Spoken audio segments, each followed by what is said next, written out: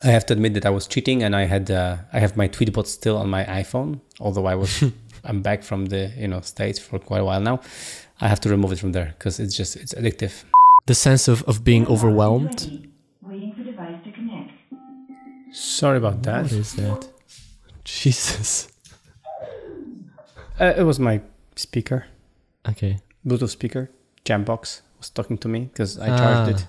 And it was on, so it just wanted to say, hello, I'm charged. Speakers talk to me right now. When I was recording the podcast for iMagazine, my printer started cleaning itself. Like things get their own, soul. Okay, checklist. Yeah. Recording. And I am as well. Do you have to punch your microphone?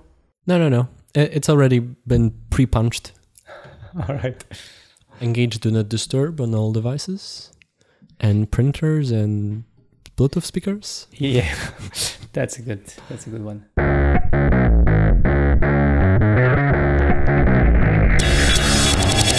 Hello, I'm Radek. I'm Michael. And this is the podcast. A sounding board for interesting ideas and insights. We discuss books we read and want to share with you. As well as technology and productivity, which is what we do by day working on our app, Nozbe. Or whatever else comes to mind. All right. So first of all, apologies for a longer gap between episodes than usual. This time I was the one traveling and I just needed a break. But we get back to last week and a half. Previous episode. Topic, which is the previous episode. That's right. Previous episode's topic, which is the book, The Guide to the Good Life, which is about Stoicism. Yeah, by William B. Irvine.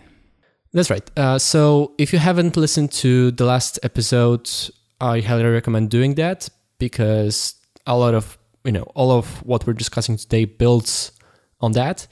But in short, we discussed what is Stoicism, what is its goal, what is tranquility, that it's a pursuit of this calm joy of life, the seeking of presence of positive emotions, absence of negative emotions.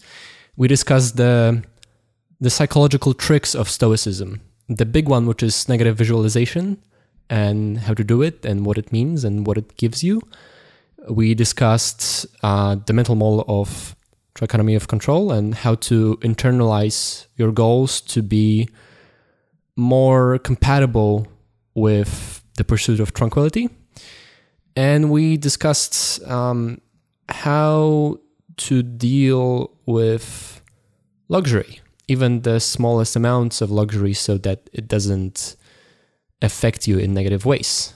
And I think the next part is going to be how to deal with insults. Yeah, this is something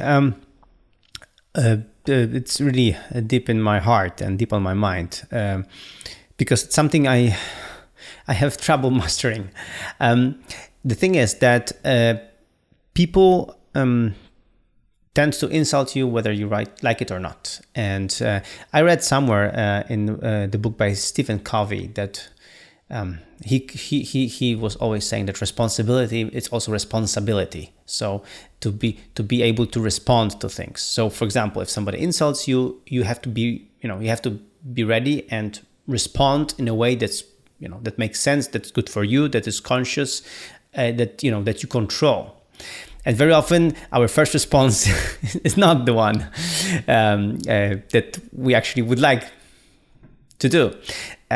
So like somebody insults us, even, I'm driving a car, somebody, drives a car in a strange way, and then they shout at me, and then I shout them back, of course, because why wouldn't I? And in this book, there's another approach to insults and how to deal with insults. And it's something I would say that we have to really study, and we have to really think deep, and we have to really practice every day, and try to see, what kind of, again, tricks or ways help us control this. Because I think our ability to respond to insults, or not respond to insults, or completely ignore insults and not take them inside, and not to, let them eat you alive from the inside, is really important because it's the insults. They are somebody else's opinions and somebody else's problems thrown at you, and very often to criticize you or undermine you or I don't know, something else, and they are in a way for us to do our work, to do our to do what we want to do, to achieve what we want to achieve. And if we lack the current, the practice of dealing with the insults, then they will very often stay in our way and just steer us off the path, off our path and off our things, and we will lose focus and we will get angry, which is the next topic a little bit later. But we will just So basically. What I liked about this book is how they are trying to help you to deal with insults.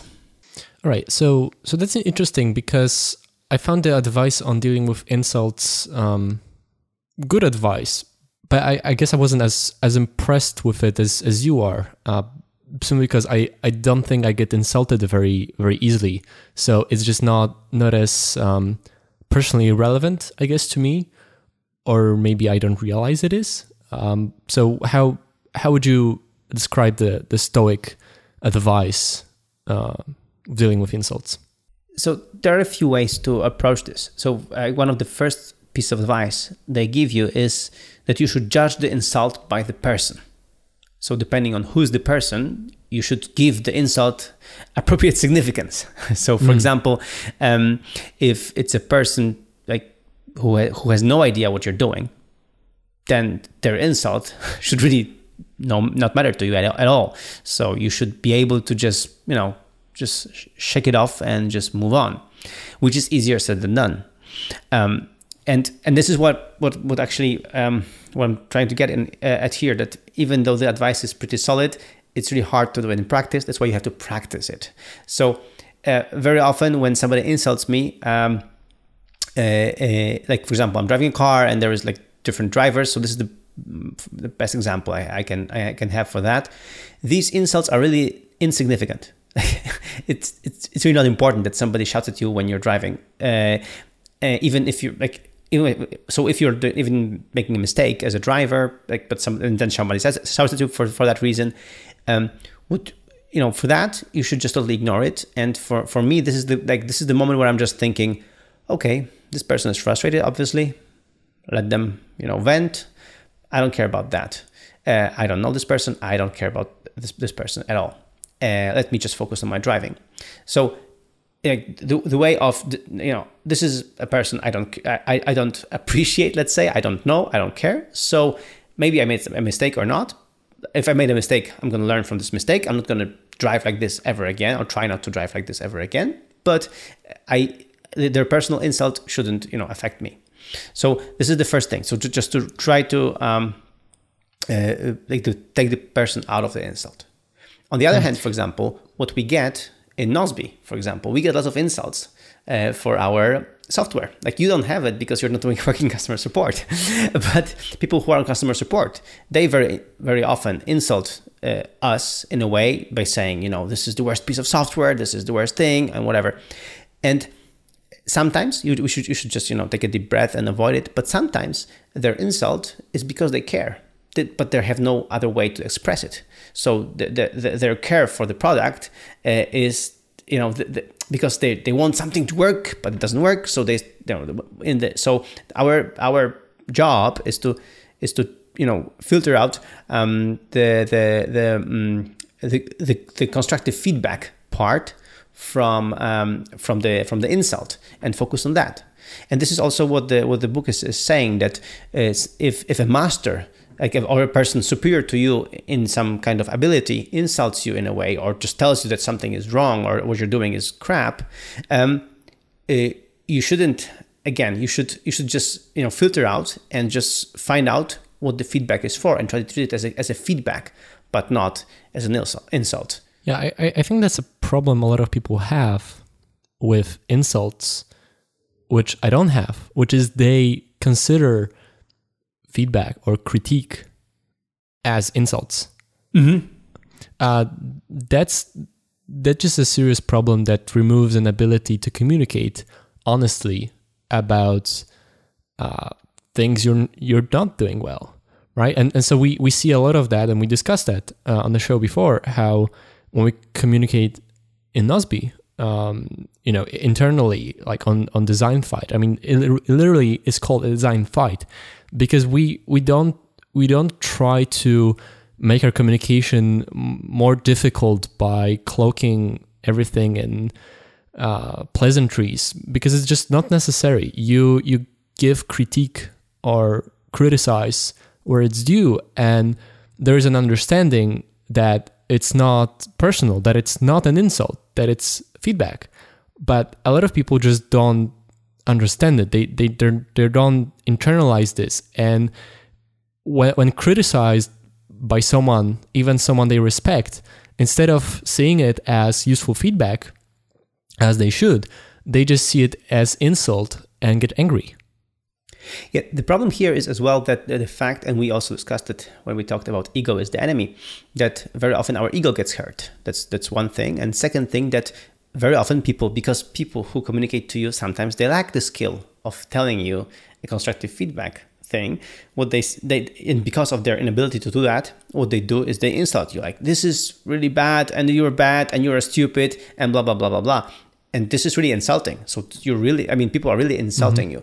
But when they say, because you said this and that, or like, so if they expand on that, you can understand, okay, so they have a problem with this and that, so I have to improve this kind of part, or maybe I wasn't clear there, or like, very often, unfortunately, you have to really like understand the insult and just find the feedback thing that was there inside hidden, and not take the insult personally. Mm-hmm.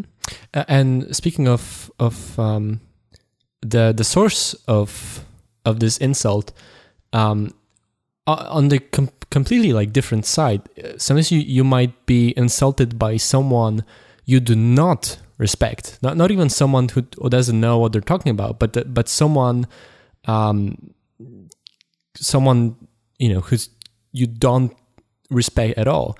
And if they insult you, like the stoical kind of solace to be found in that is, well, if someone like this approved of you, now that's something to be concerned about. But if someone contemptible insults you, it's kind of a good thing, right? Like you don't want people like that to actually, feel like you're on the same level as them. Yeah.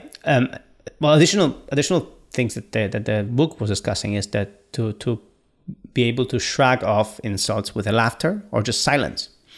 Mm-hmm.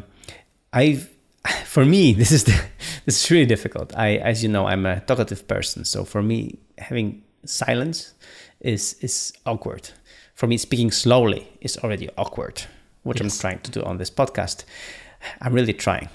I really am. I know. And they're like, the Stoics are saying that you should, respond with laughter. Just shrug it off when somebody insults you, because a laugh or laughter takes people totally off guard. Or silence, as in just look at them, just let the insult create its echo, and just don't do anything. So I don't know. It's for me, these things, I mean, I'm also kind of emotional, so it's hard for me to do these things. And there's an additional part that very often, if I do try to give it a quiet treatment, what it means is I internalize this. So I put it inside and analyze this inside. And this is not good. This is not healthy, because then instead of this insult being meaningless, I give it additional meaning by overanalyzing this inside. So not trying to display that I actually cared about the insult, but I take it in within. So one of my teachers in high school, she told me that, Michael, sometimes you just, you should be punching something, man, because you're taking too many things inside. You should take things outside as well. Punching something. So some, cushion or, punching bag or something, just to be able to throw things out. Because, it's hard. So what I'm saying is that, the advice that they give you, makes sense to laugh things off or just give it a quiet treatment. But I would say it's hard. It's still hard and requires lots of practice. And what I'm saying here also is that I'm trying to practice these things because, I have one feature that many people don't have, is the fact that I very quickly, I can distill the feedback part pretty quickly. So the good thing to occupy me is, instead of analyzing the insult, I'm already analyzing my ways to improve something because of the feedback. So I give attention to something else. So I like, shift focus. So if somebody tells me, Nosby is stupid and you did a stupid app because this and this doesn't work or whatever, I'm like, okay, this and this doesn't work. So what they want to do is this. So I'm switching totally to constructive criticism, even though I wasn't given one, really in my face. So you're kind of trying to occupy the rational part of your mind by just like quickly switching from the emotional reaction of an insult to, doing the rational, conscious work of figuring out what's useful there. Yeah, totally. This is my best technique that I know that works for me. Yeah, that makes a lot of sense. And both the advice to either respond to insults with humor, so instead of making a counter insult, you laugh it off, kind of explicitly making a joke out of it, or not responding to it at all, like pretending it never happened. It makes sense. Like it's a reaction that's better. It's a better insult than a counter insult, because it's humiliating to the person insulting you that you were not touched by their insult, right? And it's easier emotionally for you as the person insulted, right? And you don't make it worse by reacting to it kind of violently, and that's the second part, not the humor, but the not responding at all is how I kind of naturally deal with insults. Like I just move on as if it never happened, and I guess it sometimes catches people off guard, like what did just happen? Like I don't respond at all because it's like, I don't care, man, like whatever. And it's you sometimes can see that in people's eyes, that it's kind of humiliating how you didn't care about their insult at all. There was a movie with Whoopi Goldberg. I don't remember the title of the movie, but it was about some fighting for human rights and black people and Ku Klux Klan and things like that. And she said that it's not worth hating people because if you hate someone, either they don't care or they don't even know about it. So it's kind of what you're saying, like when you give them a silent treatment and you just move on, you just show them that their hatred or whatever feeling they had for you are just totally, like, they don't matter. Yeah, there was one exception to this advice, which is when you're insulted by a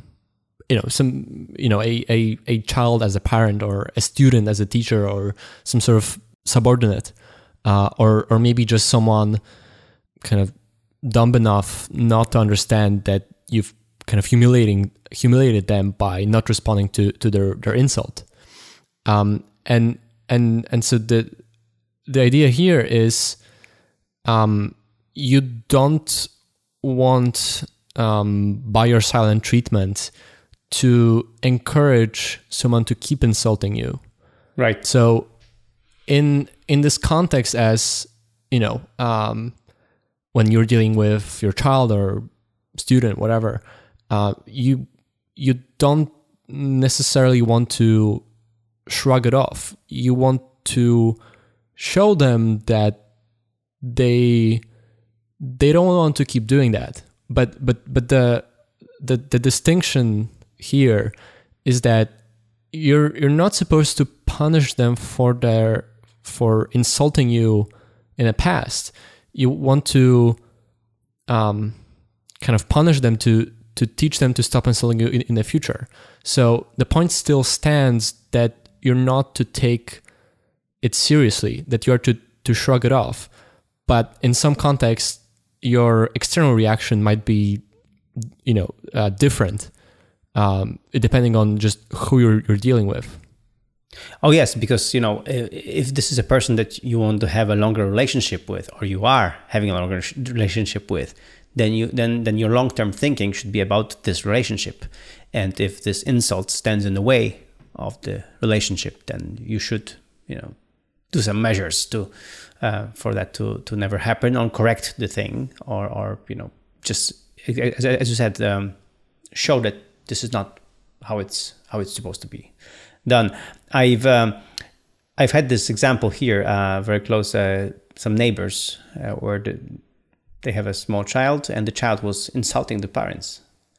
And for me, it was like, how can a child insult their parents? I mean, like what did they do wrong? Because if I ever heard my daughter say these things to me that this little girl was saying to their parents, whoa, I wouldn't let that slide, and I would really. So that's why it's really important in these relationships, to give feedback back, and not let this continue. Yeah, definitely. All right. The next kind of small thing, like small kind of stoical pro tip, is how to deal when experiencing negative thoughts, negative emotions, like when you're just kind of not feeling good, feeling sad for whatever reason, like not in direct relationship to, say, insults or dealing with other things like anger, grief, which were also discussed, but just as a general thing you might find yourself feeling like, right? And the pro tip is, when experiencing negative thoughts, you change your outward appearance. So you kind of force yourself to think positive thoughts and force yourself to smile, to look as if you're actually having a good time. And this is something that kind of sounds completely dumb, but this is something I've actually saw discussed in a book long ago, and kind of looked up and looked it up online. And there's a lot of research actually backing it. Like it's a thing that sounds stupid but actually works. Like when you're happy, you smile. Being happy, experiencing positive thoughts makes you smile, makes you look as a person feeling good. But for whatever reason, the opposite is also true. Like changing your outer appearance, kind of smiling, just like looking like a positive person makes you happier. Like the kind of connection on a neurological level just works in both directions, which is weird, but it really does work. So, this is, I found it to be surprisingly useful, because sometimes you're just not feeling great and there's no good reason for it. Like it's random, just random fluctuations in your mood that don't mean anything, that they're not in response to anything, that there isn't anything you can do about it. And sometimes you can like quickly fix it just like this, just changing your outer appearance and forcing yourself to. And 5 minutes later you feel better. And again, it doesn't mean anything. It's just random fluctuations. No, I mean, this is also one of the tricks that I use to get rid of the insults. Is sometimes, again, coming back to the driving thing. I'm driving a car, something is happening, and somebody is insulting me because of that. And very often what I would do is I would think, wow, this day is good. I'm just actually driving here, my car.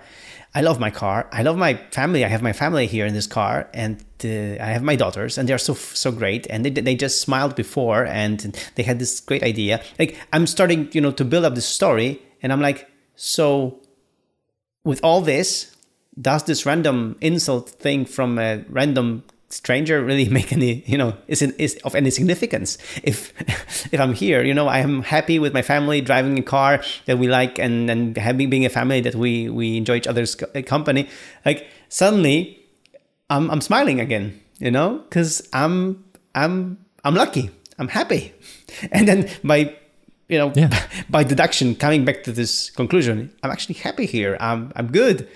This insult has just totally lost significance at this moment. Like, bringing back to what's important, getting back to what's important, to what's essential, right? Bringing back to remembering what's really important. And my family is really important. Like, our well-being is really important. Some kind of random insult is not. And this really, very often helps me, because it gives me an instant smile on my face. And this smile, again, as you said, transmits back to being happier. And it works. Yeah. So speaking of being with anger, the book had a lot to say about that. Oh, yeah. So first of all, again, I heard a quote, I think just coincidentally, like I think 2 weeks back, or the 1 week back, by Brian Tracy, saying that nobody makes you angry. Anger is a response that you choose to make. Mm-hmm. And I know he's right, but it's hard. It's hard not to get angry, or not to be made angry by somebody. No, but that's actually really interesting. I never thought of it, but just the language we use, like it's a phrase. You say it like that, like someone made me angry. But it's not true. But it's not true. No. Like I never thought of it. That's actually quite an insight. Exactly. This is not true. Nobody can make you angry. Yeah. Anger is just your response to somebody doing something. So that's why it's really cool. But what they are saying in the book, and I think they're really right, that anger should be avoided. Anger is bad by definition. Anger is bad, even if anger for a short term can motivate you to do something, or can be like a spark to do something, because they made me angry, I'm gonna just do this and that, and you're on a path to do actually something good, but this anger motivated you to start it. It's it shouldn't be the fuel to continue, because at some point you're gonna make wrong decisions because of the anger. So anger is just, again, bad by definition. Yeah, and especially by definition, you'd use if you believe in the premise of Stoicism. Like, the whole premise is to remove experiencing negative emotions from your life. Yeah, and what they also say, and it also struck me, and this is so right, and this is so true, that usually our anger is a reaction to something, and usually it's stronger than what caused it. So very often we overreact to things. Again, just what we just said, because some insults or some things that happened to us that made us angry are insignificant, and we give them significance by being angry. So how do you remove that significance? Like, except for just being conscious of it and trying not to get angry. Like, what are the tricks of Stoicism? Well, I don't know.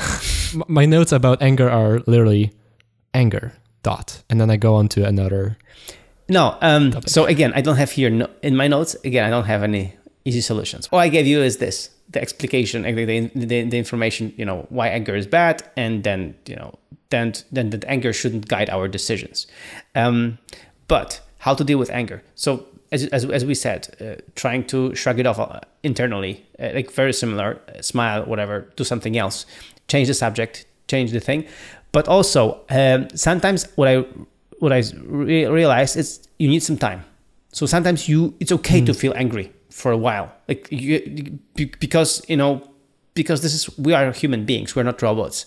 And yeah, I think the book was actually saying that we should give it a moment and let the anger build up and then slowly go down. But we shouldn't relish on the anger. We shouldn't cherish the anger. We shouldn't multiply the anger. So we shouldn't really, as I said, fuel it up. But we can let it be. And I realized in many situations in my life when I got angry, so I got really angry, I knew it was bad. I knew it was wrong. I shouldn't be angry about this, but I was. So the idea is to recognize it, to know it. So I know I shouldn't be rationally angry about that. I shouldn't be, but I am. So I should give it a time, give it a few minutes. Don't do stupid actions based on that, and just let it slide. And for me, for example, one of the ways to do it is to immediately try to respond. Like, for example, somebody writes me an angry email and I get angry. I'm gonna write them back and never send it. Just write them back, and this way, I got it out of my system. It's out there, but I'm not gonna send it because it's gonna be wrong. It's gonna just be multiplying this, and it's gonna be just hard. So I'm gonna write them down right now, just to get it out, and then that's it. And then after a few moments or whatever, or maybe then later, I will write them a nice response, like a day later or 2 days later, when I've already dealt with it. But very often it's therapeutic for me to write back or say back, even easier. I don't have to write anything. I'm just gonna say it back, and then that's it. It's and then I already feel it coming out of my system. It's coming out, but it doesn't affect the other person. It doesn't affect the relationship. It doesn't cause harm. What it does is it helps me vent the thing out of my system, and it actually speeds it up to deal with it. Because as I said, we are humans and we are emotional, some more than others, apparently, and we should embrace these limitations. That's interesting. I never thought of that, like what you're saying, writing back but never sending it. I'm not like you're saying you find it helpful, and I believe you, but I do remain skeptical about it because what I've found and also read about many times is that this kind of pop culture advice of venting your anger is rarely useful. That instead of, as it says, venting your anger, you're fueling it. You're adding fire to it by even entertaining the thoughts that make you angry and the way you'd respond to the person insulting you and making you angry, quote unquote, as we discussed. So I don't know about that, but definitely what makes sense is, just like with many emotions, the book discussed a lot of what you just said about grief, the emotion of grief. Yep. That it's inevitable that sometimes you will experience it, but the most important thing is for it not to cause you to do something stupid and respond to it immediately. So if you can't squash it, the anger, it makes sense to kind of distance yourself from whatever caused you to feel angry so that you can kind of calm down and not overreact in a way that would be destructive. Yeah, as I mentioned before, in my case, if I don't get things out of my system, I very often take them in and have them in. So for me, this kind of venting the anger actually makes it weak, weaker because I just it's like I get something in and I throw something out, and it's not there anymore. So for me, it does help. But again, not sending it or not directing it to anyone. What it also helps is I don't do any more damage. I just get it out.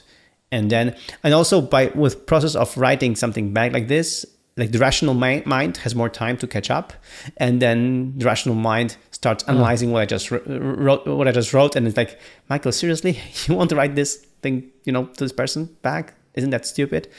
So it's like the rational mind, catches up with my emotions.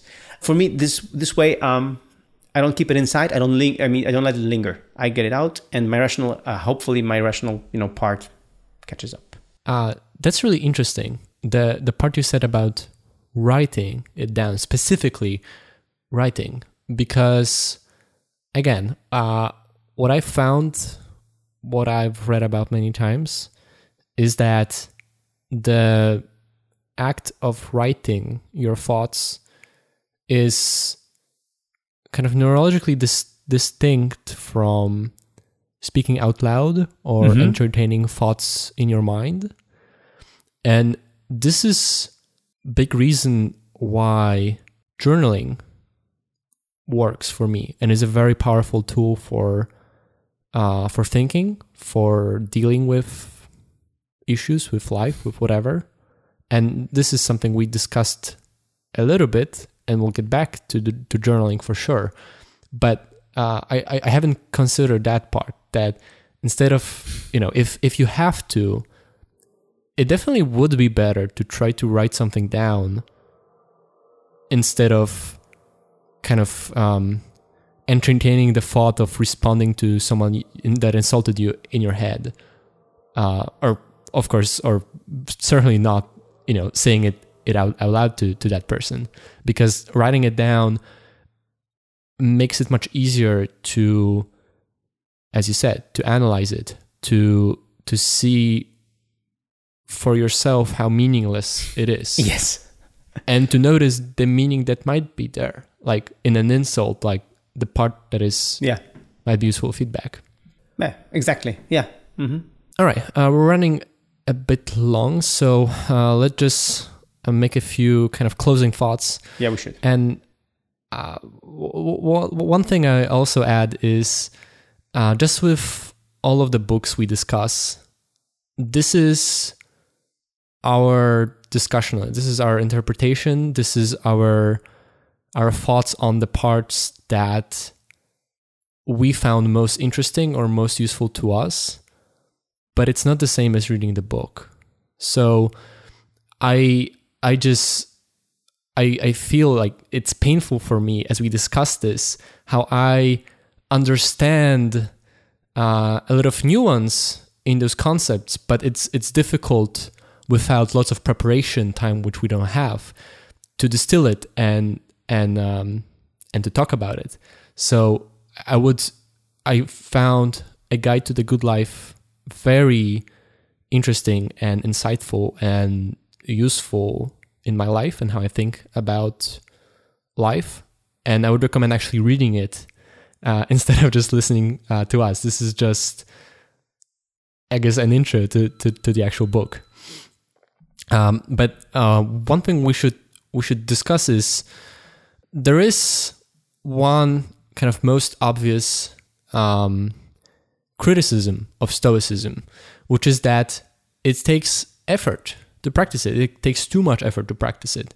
Some of those things are just ideas, tricks you can use, but the big one, which is negative visualization, like this is something to practice regularly, to practice, maybe a couple of times a week. And it doesn't have to take a lot of time, but it takes some time. It takes some effort. It's something you have to keep on your mind to practice negative visualization and to practice those other ideas of Stoicism and catch yourself doing the wrong thing, like responding to an insult and correcting yourself.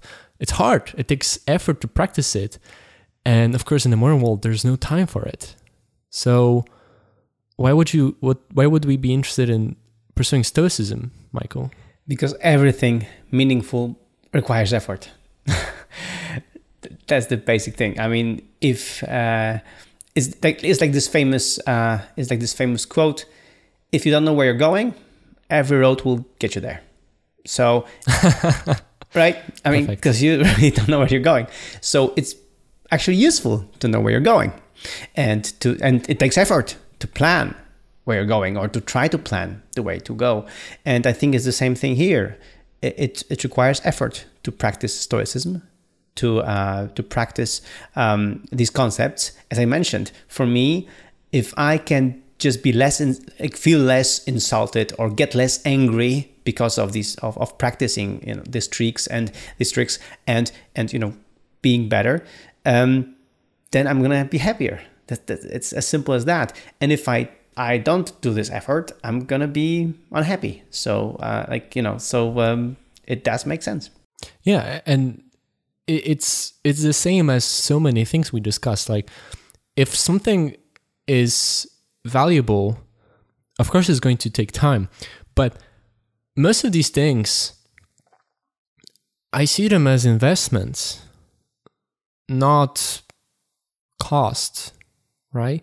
Like, sure, it takes effort to practice Stoicism, but it can be argued, and I will argue, that it takes effort not to practice Stoicism. It takes more effort not to practice Stoicism, because if you don't have this coherent philosophy of life, right?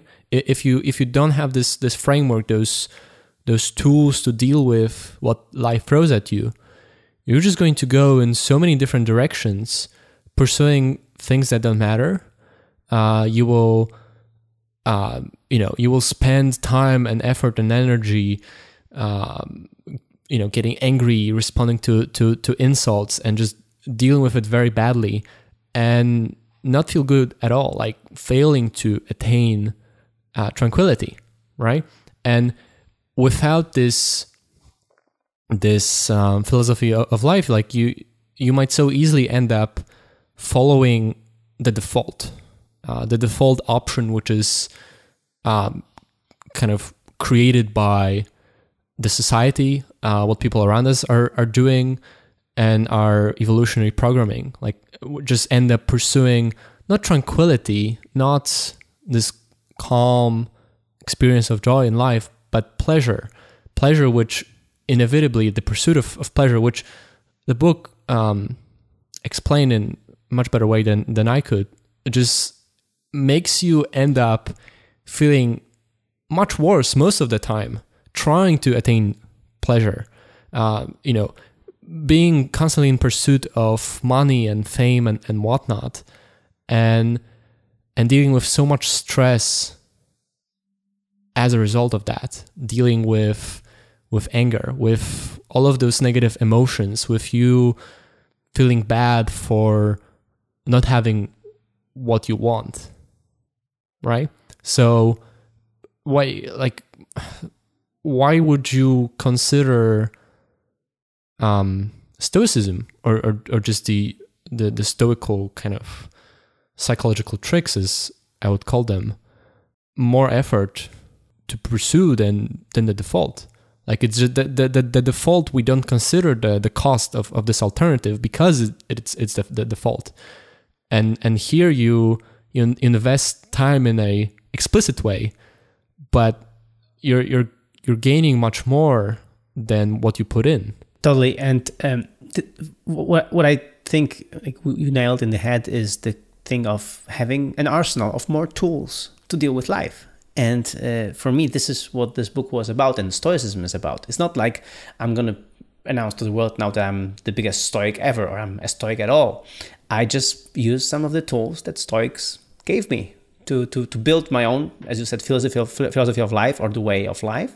And I think, in this world now that it's so busy and it's so overwhelming, very often, with information, with propaganda, with consumerism, whatever you name it, any tool that helps us have a happy life and defined by our own happiness is a good tool, and we should have it. And for me, again, I don't think it, the Stoicism or these tools, these tricks of Stoicism, if they're not in contra to any other way of life. Like, for example, being faithful Christian, it doesn't mean I'm just have to just right now dump my religion and just be Stoic or something like that. No, I think that these tools, these tricks of Stoicism, this mindset, actually helps me to be better Christian or better person of faith, because as we discussed, none of us is the same. We are different people, and we react differently. We react differently to insults, which we just today discussed. We react differently to the world. So, anything that helps us be better is good.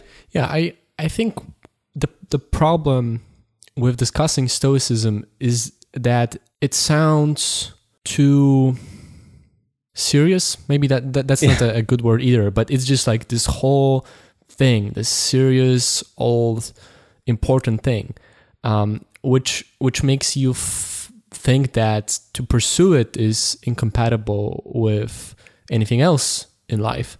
And it is certainly incompatible with some things. I wouldn't say that it's compatible with everything. Like it stands in opposition to hedonism, right? But the big point here, the last question, which I guess should have been the first question to answer, is, well, why do you need a philosophy of life? Well, because you only have one shot at life, and without a good philosophy of life, or again in modern terms that makes it sound less repulsive, a coherent strategy to life, you risk misliving, and you can't bring that back. So that's Stoicism. So don't listen to 50 Cent. Get millions or die trying. No, definitely do not get millions or die trying.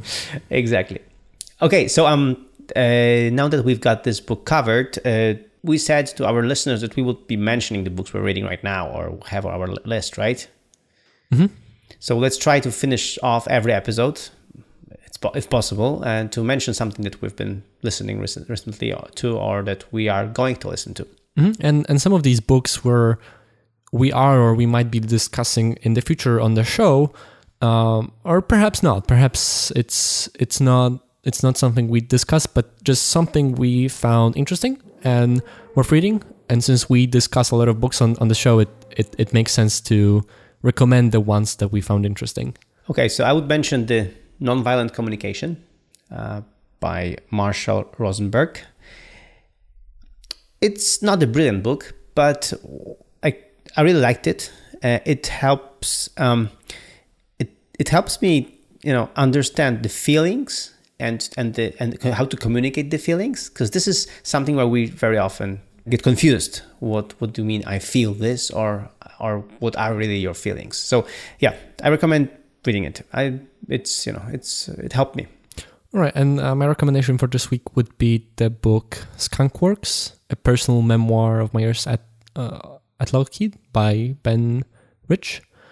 It's what it says on the tin. It's the history of the Skunkworks, which was this secretive part of Lockheed Martin, making crazy advanced secret spy planes for the US government.